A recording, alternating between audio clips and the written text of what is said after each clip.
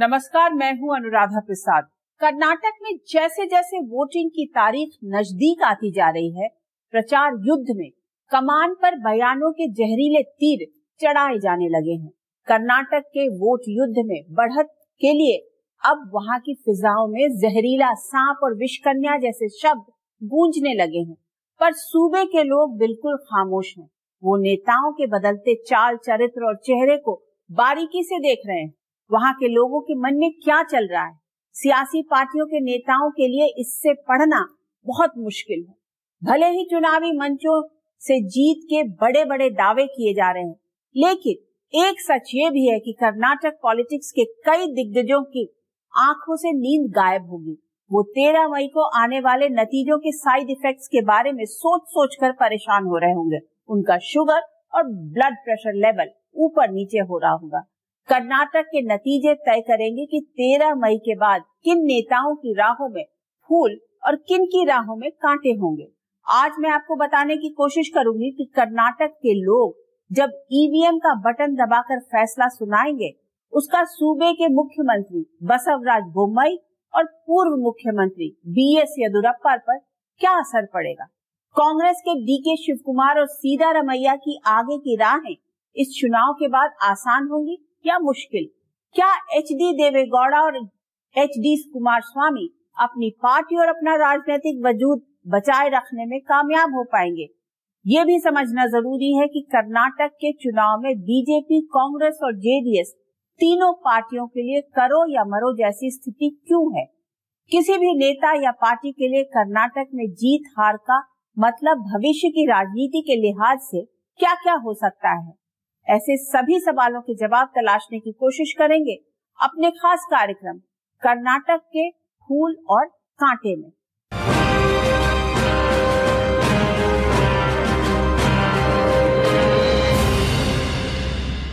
सबसे पहले बात करते हैं कर्नाटक बीजेपी के दिग्गजों की। 2 साल पहले बीजेपी ने बीएस येदियुरप्पा को कर्नाटक के मुख्यमंत्री पद से हटाकर बसवराज बोम्मई को कमान सौंपी। पॉलिटिकल पंडितों का अनुमान है कि बीजेपी ने बसवराज को येदियुरप्पा के विकल्प के तौर पर कर्नाटक में खड़ा करने की कोशिश की थी। 2 वर्षों तक मुख्यमंत्री की कुर्सी पर रहने के बाद भी बसवराज बोम्मई येदियुरप्पा का विकल्प नहीं बन पाए, वैसी दमदार पहचान नहीं बना पाए जैसी येदियुरप्पा की है। लिहाजा बीजेपी को चुनाव से पहले येदियुरप्पा को पूरी तवज्जो के साथ चुनावी मंचों पर जगह देनी पड़ी। 80 साल के येदियुरप्पा चुनावी राजनीति से रिटायरमेंट का ऐलान कर चुके हैं, लेकिन वो अपने बेटे बीवाई विजयेंद्र को शिकारीपुर विधानसभा सीट से टिकट दिलाने में कामयाब रहे हैं। ऐसे में वो चाहेंगे कि अगर सूबे में बीजेपी की सरकार बनती है तो उनके बेटे विजयेंद्र को सूबे की बीजेपी सरकार में अहम रोल मिले। कर्नाटका को डबल इंजन सरकार चाहिए ताकि कर्नाटका कांग्रेस का एटीएम नहीं बल्कि देश का ग्रोथ इंजन बना रहे। हमारी सरकार आने वाली है। ನಮ್ಮ सरकार कर्नाटक राज्य में उसको कोई नहीं रोक सकता। मोदी जी को गाली बोलने से आपका भला नहीं होने वाला है, राहुल बाबा का भी भला नहीं होने वाला है। हम सत्य की लड़ाई लड़ रहे हैं, हम सच्चाई का संघर्ष कर रहे हैं, और ये जो चुनाव है कर्नाटका का, ये भी एक सच्चाई और सत्य का संघर्ष ही है।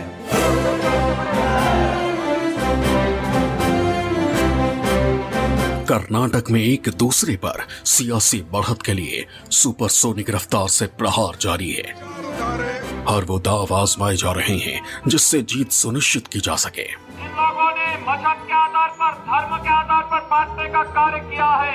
वोट युद्ध में खड़ा हर शख्स अच्छी तरह जानता है कि चुनावी राजनीति में जीत होती है या हार, लेकिन सांत्वना पुरस्कार जैसी कोई व्यवस्था नहीं होती है।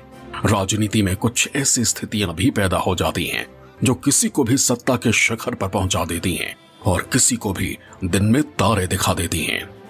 कर्नाटक की राजनीति में भी कई ऐसे नेता हैं जो संभवतः 13 मई यानी नतीजों के बाद अपनी सियासी पथ पर फूल और कांटे दोनों का अनुमान लगा रहे होंगे।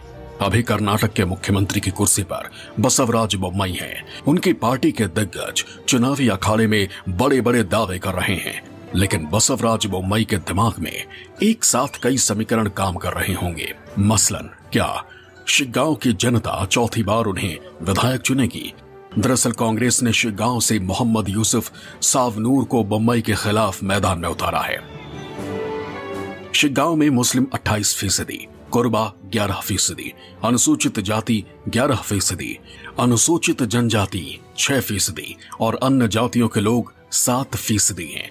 इस चुनाव क्षेत्र में लिंगायत वोटर्स की हिस्सेदारी करीब 37% है। उसमें भी पंचशाली लिंगायत करीब 20% हैं, जो आरक्षण के मुद्दे पर बसवराज सरकार से नाराज चल रहे थे। उसमें भी बसवराज लिंगायत समाज की जिस सादर उपजाति से आते हैं वो संख्या में बहुत कम है। ऐसे में बसवराज को भीतर खाने डर सता रहा होगा कि अगर कांग्रेस की सोशल इंजीनियरिंग कामयाब रही तो उनका क्या होगा। अगर शिग्गांव के लोगों ने उन्हें इस बार भी विधानसभा के लिए चुन लिया तो क्या जीत की स्थिति में बीजेपी उन्हें ही मुख्यमंत्री बनाएगी? इसे लेकर भी उनके मन में सवाल जरूर उठ रहे होंगे। और जो येदियुरप्पा ने स्थान खाली किया, बोम्मई उस स्थान को नहीं भर पाए। भले ही वो मुख्यमंत्री हैं, लेकिन आप पूरे कर्नाटक के विधानसभा चुनाव को देख लीजिए कि उनको वो एक नायक, वो एक लीडिंग भूमिका में नहीं है। तो ऐसे में देखना यह है कि अगर पार्टी चुनाव जीतती है तो क्या बोम्मई दोबारा मुख्यमंत्री बनने की हालत में है, और यदि क्या चुनाव हारती है तो क्या इसको येदियुरप्पा की हार माना जाएगा या बीजेपी की हार माना जाएगा? बसवराज बोम्मई ये भी अच्छी तरह समझ रहे होंगे कि उनकी पार्टी में मुख्यमंत्री पद के लिए कई दावेदार हैं। 2 साल तक मुख्यमंत्री पद पर रहने के बाद भी वो कर्नाटक पॉलिटिक्स में येदियुरप्पा जैसा कद नहीं बना पाए। चुनावी राजनीति से रिटायरमेंट के ऐलान के बाद भी बीजेपी को येदियुरप्पा का चेहरा आगे करना पड़ा। उम्मीदवारों के नाम फाइनल करने से लेकर रणनीति बनाने तक में उनकी दमदार भूमिका रही है। बीजेपी को 17 सीटों पर बागियों से नुकसान का डर सता रहा है। ऐसे में डैमेज कंट्रोल की कोशिशों में येदियुरप्पा अहम भूमिका निभा रहे हैं। टिकट कटने से नाराज पूर्व मुख्यमंत्री जगदीश शेट्टार और पूर्व उप मुख्यमंत्री लक्ष्मण सावदी बीजेपी छोड़कर कांग्रेस में शामिल हुए तो पॉलिटिकल पंडितों ने भविष्यवाणी की कि लिंगायत समुदाय के इन दोनों नेताओं के छोड़ने से बीजेपी को कई सीटों पर नुकसान हो सकता है। ऐसे में सूबे में लिंगायत समुदाय के सबसे बड़े नेता माने जाने वाले येदियुरप्पा ने जगदीश शेट्टार को हुबली धारवाड़ में हराने की जिम्मेदारी ली है। येदियुरप्पा भले ही चुनावी अखाड़े में खुद ना हो, लेकिन वो सुपर एक्टिव हैं। जो लिंगायत समुदाय में उनकी जो एक पकड़ है, जो होल्ड है, जो सीनियरिटी जिसके लिए माना जाता है कि वह अकेले दम पर ही लिंगायत समाज को साथ रख सकते हैं बीजेपी के, तो इस बार ये चुनौती उनके लिए बहुत बड़ी है, क्योंकि जगदीश शेट्टर, लक्ष्मण सावदी जो अन्य लिंगायत नेता हैं वो जिस तरह से पार्टी को छोड़ के गए हैं, तो बसवराज बोम्मई के लिए और साथ साथ बीएस येदियुरप्पा के लिए बहुत ही ज़रूरी होगा कि वह अपना जो राजनीतिक साख है उसको बरकरार रखें। संभवतः येदियुरप्पा हिसाब लगा रहे होंगे कि उनका बेटा विजयेंद्र भी शिकारीपुर से उन्हीं की तरह भारी मतों से चुनाव जीतने में कामयाब रहे। अगर सूबे में बीजेपी की सरकार बनती है तो उनके बेटे को कम से कम कोई पावरफुल मंत्रालय यानी मंत्री की कुर्सी मिले। लेकिन अगर पासा उल्टा पड़ा तो येदियुरप्पा को इस बात का भी अंदाजा होगा कि हार के लिए उन्हें ही जिम्मेदार ठहराने में कोई कसर नहीं छोड़ी जाएगी। उनके बेटे विजयेंद्र के सियासी करियर में भी कांटे बढ़ जाएंगे। ऐसे में राजनीति के चतुर खिलाड़ी येदियुरप्पा एक साथ कई समीकरणों पर गुना भाग कर रहे होंगे। यूं तो कर्नाटक बीजेपी में कई दिग्गज हैं, लेकिन पर्दे के पीछे से रणनीति बनाने में माहिर माने जाने वाले बीएल संतोष के जहन में कई तरह की संभावनाएं और सवाल घूम रहे होंगे। फिलहाल बीएल संतोष पार्टी में राष्ट्रीय महासचिव संगठन की जिम्मेदारी संभाल रहे हैं। कर्नाटक पॉलिटिक्स पर बारीक नजर रखने वाले पॉलिटिकल पंडितों की सोच है कि येदियुरप्पा को मुख्यमंत्री पद से हटाए जाने के बाद से बीएल संतोष ने कर्नाटक में अपने चहेतों की तादाद बढ़ा ली है। और वो अपने करीबियों को भी टिकट दिलाने में कुछ हद तक कामयाब रहे हैं। ऐसे में 13 मई के बाद के समीकरण तय करेंगे कि बीएल संतोष की राजनीति किस रास्ते आगे बढ़ेगी। अगर कर्नाटक में पिछले 4 दशक से चली आ रही सियासी परंपरा टूटती है, यानी बीजेपी सत्ता में दोबारा वापसी करने में कामयाब रहती है, तो क्या पार्टी आलाकमान बसवराज को दोबारा मुख्यमंत्री की कुर्सी पर बैठाएगा? ये सवाल शायद बसवराज को भी बहुत ज्यादा परेशान कर रहा होगा। राष्ट्रीय महासचिव बीएल संतोष की राजनीतिक महत्वाकांक्षा भी सामने आ सकती है। कर्नाटक बीजेपी में कई ऐसे नेता हैं जो खुद को हाशिए पर धकेले जाने की बड़ी वजह बीएल संतोष को मानते हैं। अगर बीजेपी कर्नाटक चुनाव जीतने में कामयाब रहती है तो आपसी कलह और असंतोष का ज्वालामुखी शांत करना आसान नहीं होगा। सिक्के का दूसरा पहलू ये भी है कि अगर बीजेपी का मिशन कर्नाटक पूरा नहीं होता है तो चुनाव में हार का ठीकरा किसके सिर फूटेगा? बसवराज बोम्मई, येदियुरप्पा या फिर बीजेपी आलाकमान खुद जिम्मेदारी लेगा? अब बात कांग्रेसी नेताओं की। वैसे तो कर्नाटक कांग्रेस में मुख्यमंत्री पद के कई दावेदार हैं, लेकिन 2 ऐसे नेता हैं जिनकी दावेदारी में दम दिख रहा है। एक है कर्नाटक कांग्रेस के प्रदेश अध्यक्ष डीके शिव कुमार और दूसरे पूर्व मुख्यमंत्री सिद्धारमैया। अगर कांग्रेस कर्नाटक का किला फतह करने में कामयाब रहती है तो कांग्रेस के सामने सबसे बड़ी समस्या यही होगी कि सीएम की कुर्सी पर किसे बैठाए, डीके शिव कुमार या फिर सिद्धारमैया को।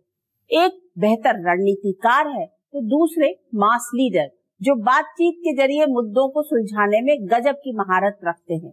दोनों की अपनी अपनी यूएसपी है। ऐसे में कांग्रेस के सीनियर नेताओं ने दोनों के बीच एक हेल्दी कंपटीशन कराने की कोशिश की है, जिससे चुनाव में कांग्रेस को पूरा फायदा मिले। अब बड़ा सवाल यही है कि चुनाव के बाद क्या होगा।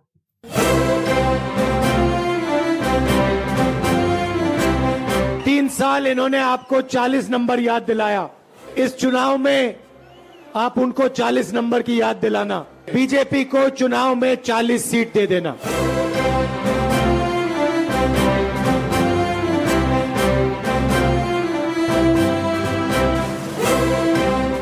कर्नाटक का वोट युद्ध जीतने के लिए कांग्रेस ने पूरी ताकत झोंक दी है। कर्नाटक कांग्रेस के प्रदेश अध्यक्ष डीके शिव कुमार ने सूबे में पार्टी की जीत के लिए सभी संभावित समीकरणों पर पूरी शिद्दत से काम करने की कोशिश की है। चाहे बसवराज बोम्मई को घेरना हो या संगठन के कील काटे दुरुस्त करना हो या फिर बुक्कालिका समुदाय को एकजुट करना, वो एक ऐसी रणनीति के सहारे प्रचार युद्ध में बढ़ रहे हैं जिससे बीजेपी से नाराज वोटर्स को अपने साथ मिला सके। ऐसे में अगर 13 मई को कर्नाटक के नतीजे कांग्रेस के पक्ष में आते हैं तो बदले में वो अपने लिए क्या चाह रहे हैं ये किसी से छिपा नहीं है। डीके शिव कुमार ने इस चुनाव में अपना सब कुछ झोंक दिया है, चाहे उनकी वह राजनीतिक साख है, बुक्कालिका समुदाय पर जो पकड़ है, और उसके साथ साथ जिस तरह से उन्होंने चंडी होमा यानी कि मुख्यमंत्री बनने का एक जो हवन भी किया था उन्होंने कुछ दिन पहले, साफ तौर से दर्शाता है कि वे किस सपने के साथ इस चुनाव प्रचार में उतरे हैं और किस तरह से वे कोशिश कर रहे हैं कि वे कांग्रेस को इस बार जीत दिलाएं और मुख्यमंत्री पद की दावेदारी पेश करें कांग्रेस हाईकमांड को। अगर कर्नाटक के लोगों ने कांग्रेस को प्रचंड बहुमत से जिता भी दिया और मुख्यमंत्री पद के लिए आलाकमान की पसंद डीके शिव कुमार बने, तो भी उनकी ओर आती प्रवर्तन निदेशालय की जांच की आंच उन्हें चैन से नहीं बैठने देगी। ऐसे में डीके शिव कुमार दिमाग लगा रहे होंगे कि 13 मई के बाद उनकी आगे की राहों में फूल होंगे या कांटे, केंद्रीय एजेंसियों की जांच की रफ्तार और तेज होगी या कम होगी। इसी तरह कांग्रेस के पूर्व मुख्यमंत्री सिद्धारमैया को लगता है कि कर्नाटक में मुख्यमंत्री पद के लिए पार्टी के पास उनसे बेहतर विकल्प नहीं है। लेकिन सिद्धारमैया अपने आप में एक बहुत बड़े कद्दावर नेता रहे हैं। वो पूर्व सीएम हैं, पिछली बार सरकार चला के देख चुके हैं। डीके शिव कुमार सीएम बनने के लिए पूरी कोशिश कर रहे हैं, लेकिन कांग्रेस ने बड़ी बहुत होशियारी से, चालाकी से इन दोनों नेताओं को लड़ने से रोका है। उनमें कलह ना हो इसके लिए उन्होंने एक दूसरे को प्रतिस्पर्धी बनाया है और कहा है कि जो ज्यादा विधायक जीत के ले आएगा वो चीफ मिनिस्टर हो जाएगा। तो दोनों के लिए ये चुनाव अहम है। सिद्धरामैया अच्छी तरह समझ रहे हैं कि उनकी मुख्यमंत्री वाली कुर्सी की राह में डीके शिव कुमार खड़े हैं। सिद्धरामैया के सामने दूसरी बड़ी चुनौती वरुणा सीट से चुनाव जीतना भी है। इस बार के चुनाव वरुणा के लिए बहुत क्रूशियल है उनके लिए, और खुद की जीत के लिए उन्होंने न केवल खुद प्रचार किया है लेकिन अपने परिवार वालों को भी इस चुनाव प्रचार में झोंक दिया है। और ये पहली बार है कि सिद्धरामैया का परिवार उनके साथ पॉलिटिकल फील्ड में भी दिखाई दे रहा है। इससे पहले शायद किसी ने उनके परिवार के लोगों को देखा भी नहीं था। एक और सूबे में कांग्रेस को जिताने की चुनौती है, दूसरी ओर अपना स्कोर बढ़ाने की भी। ऐसे में 13 मई के नतीजों के बाद के समीकरणों को सोच सोचकर कर्नाटक कांग्रेस के दिग्गजों की टेंशन बढ़ना स्वाभाविक है।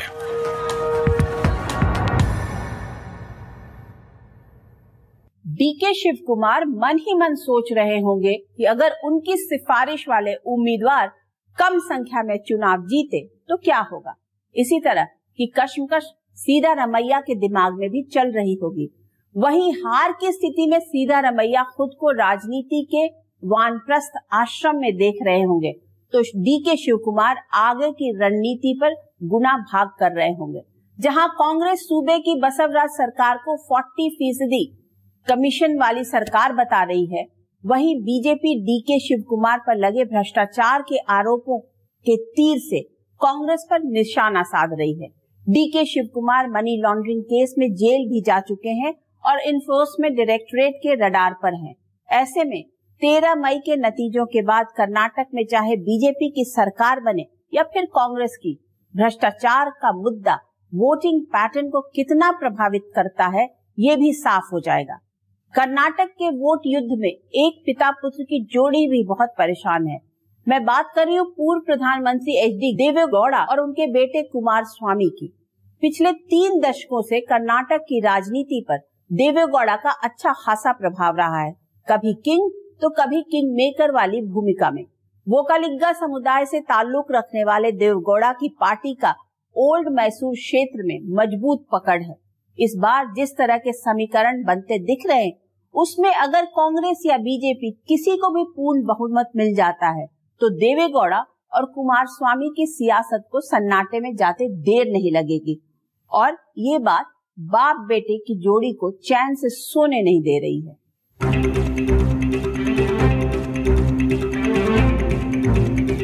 इस साल 18 मई को पूर्व प्रधानमंत्री एचडी देवेगौड़ा 90 साल के हो जाएंगे। अपने आने वाले जन्मदिन पर वो कितने खुश होंगे ये 13 मई को आने वाले कर्नाटक के नतीजे तय करेंगे। दरअसल देवेगौड़ा का परिवार कर्नाटक के सबसे ताकतवर राजनीतिक घरानों में से एक है। उनके खानदान के सदस्य सांसद और विधायक हैं। खुद एचडी देवेगौड़ा राज्यसभा सांसद हैं। उनके पुत्र एचडी कुमारस्वामी 2 बार कर्नाटक के मुख्यमंत्री पद की शपथ ले चुके हैं, फिलहाल विधायक हैं। देवेगौड़ा के दूसरे बेटे एचडी रेवन्ना भी पूर्व मंत्री और मौजूदा विधानसभा में विधायक हैं। बहू अनीता कुमारस्वामी भी रामनगर से विधायक हैं। बहू भवानी रेवन्ना भी राजनीति में सक्रिय हैं। देवेगौड़ा खानदान की तीसरी पीढ़ी भी राजनीति में एक्टिव है। पोता प्रज्वल रेवन्ना सांसद हैं, दूसरा पोता सूरज रेवन्ना एमएलसी है और तीसरा पोता निखिल कुमार स्वामी को इस बार रामनगर सीट से विधानसभा चुनाव में उतारा गया है। एचडी देवेगौड़ा अपने राजनीति के अंतिम पड़ाव पर हैं और उनके बेटे एचडी कुमारस्वामी की कोशिश ये है कि उनकी संतति, उनका जो अगली पीढ़ी है वो किसी तरह से राजनीति में आगे आए, ऊपर जाए। और ये परिवार की लड़ाई ज़्यादा है, ये कुमारस्वामी के बचने की नहीं, देवेगौड़ा की राजनीति बचने की नहीं। उनके जो बेटे हैं उनको कैसे ऊपर लाया जाए, उनके जो पोते हैं उनको कैसे ऊपर लाया जाए, उसकी है। कर्नाटक के दूसरे प्रभावशाली समुदाय समझे जाने वाले वोकालिगा से देवेगौड़ा आते हैं। ओल्ड मैसूर को जेडीएस का गढ़ माना जाता है। कर्नाटक के सियासी अखाड़े में जेडीएस दोनों ही बड़ी राष्ट्रीय पार्टियों को टक्कर दे रही है, लेकिन इस बार कर्नाटक में जिस तरह की हवा महसूस की जा रही है उसमें जेडीएस के वोट बैंक में कांग्रेस और बीजेपी दोनों ही सेंधमारी करती दिख रही हैं। तो उनके लिए एक गढ़ बचाना मुश्किल हुआ तो जेडीएस अपने आप में कब तक और किस हद तक अस्तित्व बचा पाएगी ये देखना होगा। अगर उनकी सीटें इस बार खिसक कर कांग्रेस की तरफ जाती हैं कि जेडीएस के लिए भी अंतिम चुनाव साबित हो सकता है। इसलिए कुमारस्वामी और देवेगौड़ा की पूरी कोशिश ये है कि जो उन्होंने अपनी दुर्ग को बचाया हुआ है वो किसी तरह से उस दुर्ग पर कायम रह जाए। ऐसे में देवेगौड़ा और कुमारस्वामी लगातार हिसाब लगा रहे होंगे कि अगर जेडीएस के वोकालिगा वोट बैंक में कांग्रेस के डीके शिव कुमार का चुंबक काम कर गया तो उनकी पार्टी का क्या होगा। अगर बीजेपी और कांग्रेस की टक्कर में जेडीएस की सीटें कम हुई तो उनकी और उनके खानदान की सियासत का क्या होगा। जेडीएस के लिए भी जो पूरा खेल है, पूरी कुमारस्वामी फैमिली जो एचडी देवेगौड़ा की फैमिली है उसकी पूरी पॉलिटिकल फ्यूचर का सवाल है। अगर वो नहीं किंग मेकर की भूमिका में आना भी उनके लिए एक बड़ी अहमियत की बात होगी। एक आइडेंटिटी क्राइसिस जेडीएस के सामने है और वो पूरी तरह से इस चुनाव को उसी तरीके से देख रही है कि इट्स अ मेक और ब्रेक इलेक्शन फॉर देम।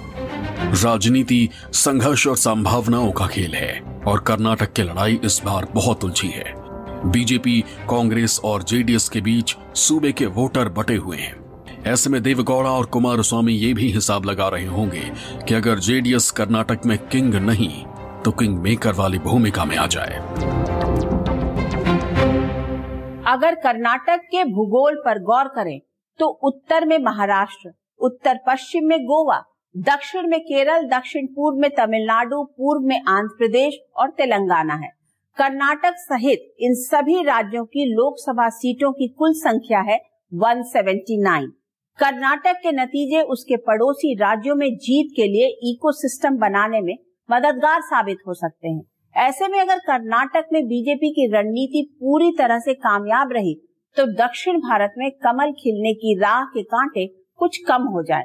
वहीं अगर कांग्रेस को कर्नाटक में जीत का सूरज दिखा तो इस साल के आखिर में होने वाले 4 राज्यों के विधानसभा चुनाव यानी मध्य प्रदेश, छत्तीसगढ़, राजस्थान और तेलंगाना में कार्यकर्ताओं को रिचार्ज करने में मदद मिलेगी। एमपी, छत्तीसगढ़ और राजस्थान में तो कांग्रेस और बीजेपी के बीच सीधा मुकाबला है।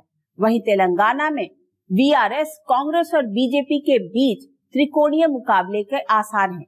इसलिए जो भी कर्नाटक का वोट युद्ध जीतेगा उसे साल के आखिर में होने वाले 4 राज्यों के विधानसभा चुनाव में मनोवैज्ञानिक बढ़त मिलने की उम्मीद है।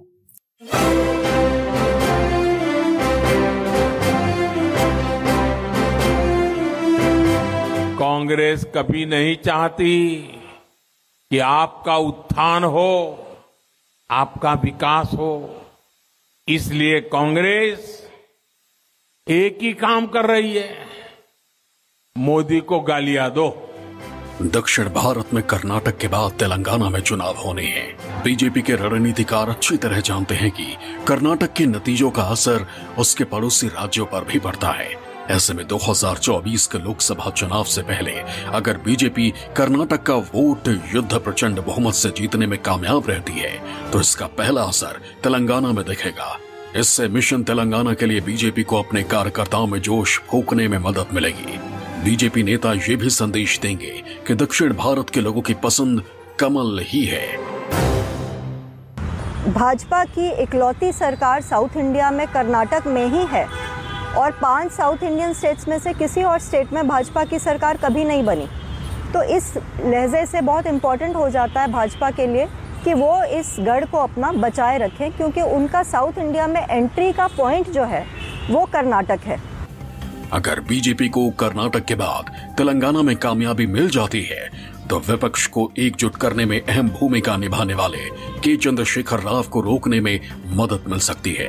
इसी तरह साल के आखिर में होने वाले मध्य प्रदेश, छत्तीसगढ़ और राजस्थान चुनावों में बीजेपी को मनोवैज्ञानिक बढ़त मिलनी तय है। लेकिन अगर कर्नाटक में कमल नहीं खिला तो तेलंगाना के साथ दक्षिण भारत में बीजेपी के विस्तार प्लान को बड़ा झटका लग सकता है। 2024 से पहले कांग्रेस के लिए कर्नाटक का वोट युद्ध जीतना करो या मरो जैसा है। अगर कांग्रेस ने कर्नाटक में बीजेपी के विजय रथ को रोक लिया तो इसका सीधा असर उसे तेलंगाना में दिखना तय है, क्योंकि तेलंगाना में केसीआर की बीआरएस के सामने सबसे बड़ी चुनौती के रूप में कांग्रेस खड़ी है। राहुल गांधी की भारत जोड़ो यात्रा के 3,500 किलोमीटर से अधिक लंबे रूट में से 500 किलोमीटर से अधिक कर्नाटक से गुजरा। ऐसे में अगर कांग्रेस कर्नाटक जीतने में कामयाब रही तो इसका एक संदेश ये भी जाएगा कि भारत जोड़ो यात्रा से हाथ को ताकत मिली है। अगर कर्नाटक को कांग्रेस जीत लेती है तो ये भारत जोड़ो यात्रा की जीत होगी। राहुल गांधी की जो राहुल गांधी ने बीज बोए हैं पार्टी को पुनर्जीवित करने के लिए, उसका पेड़ उगेगा। मल्लिकार्जुन खड़गे के कांग्रेस अध्यक्ष बनने के बाद पार्टी ने हिमाचल प्रदेश में पहला चुनाव जीता और अगर कर्नाटक में कांग्रेस को कामयाबी मिल जाती है तो इसी साल 4 राज्यों में होने वाले विधानसभा चुनावों के लिए कांग्रेसी कार्यकर्ताओं को बूस्टर डोज मिल जाएगी। इतना ही नहीं, कांग्रेस को 2024 के लिए बीजेपी विरोधियों को एकजुट करने की राह आसान हो सकती है। वहीं अगर कर्नाटक हाथ से निकल गया तो कांग्रेस की राहों में फूल कम और कांटे ज्यादा बढ़ने की आशंका है। कांग्रेस चाहेगी कि अगर वह कर्नाटक जीत लेती है तो अन्य दलों को जिनको वह साथ लाके एक यूनाइटेड ऑपोजिशन की बात 2024 के लिए कर रही है, वो उसका एक प्लेटफॉर्म रेडी कर सकेगी। कांग्रेस और बीजेपी की टक्कर में जेडीएस कड़ी चुनौती दे रही है। अगर कर्नाटक में बीजेपी और कांग्रेस को पूर्ण बहुमत नहीं मिला तो जेडीएस किंग मेकर की भूमिका में आ जाएगी। 2024 के लिए कर्नाटक बीजेपी और कांग्रेस दोनों के लिए कितना अहम है, इसका अंदाजा एचडी देवगौड़ा और कुमारस्वामी दोनों को है। ऐसे में इस बात के चांस बन सकते हैं कि कुमारस्वामी समर्थन के बदले खुद किंग बनने की शर्त दें। लेकिन अगर किसी को भी पूर्ण बहुमत मिल गया तो सियासी सौदेबाजी के लिए कोई जगह ही नहीं बचेगी। कर्नाटक की जमीन कई युद्धों की गवाह रही है। तब फैसला तलवार, बंदूक और तोप से होता था, लेकिन लोकतंत्र में जनता अपना फैसला वोट के चोट से सुनाती है। लोग अपनी वोट की ताकत से किसी को सत्ता में बिठा देते हैं तो किसी को सत्ता से बेदखल कर देते हैं। इस बार कर्नाटक का वोट युद्ध सूबे के कई बड़े नेताओं का सियासी भविष्य तय करेगा। मसलन BS Yediyurappa, Basavaraj Bommai, BL Santosh, DK Shivakumar, Siddaramaiah और कुमारस्वामी सिर्फ नेता ही नहीं, कर्नाटक के सियासी अखाड़े में खड़ी बीजेपी, कांग्रेस और जेडीएस पार्टी के लिए भी इस बार के नतीजे बहुत अहम हैं। कर्नाटक के चुनावी नतीजे तय करेंगे कि लोग अब किस तरह की राजनीति चाहते हैं। दक्षिण भारत में राष्ट्रीय पार्टियां किस रास्ते आगे बढ़ेंगी। जेडीएस जैसी पार्टी की राजनीतिक धारा को कर्नाटक के लोग मजबूत बनाते हैं या फिर कमजोर करते हैं। ऐसे कई सवालों के जवाब के लिए अभी थोड़ा इंतजार करना होगा। आज बस इतना ही। कल मैं आपको बताऊंगी कि कर्नाटक के मुख्यमंत्री वाली कुर्सी पर इतनी फिसलन क्यों है, वहाँ की राजनीतिक संस्कृति का मिजाज कैसा रहा है। तब तक के लिए मुझे दीजिए इजाजत। नमस्कार।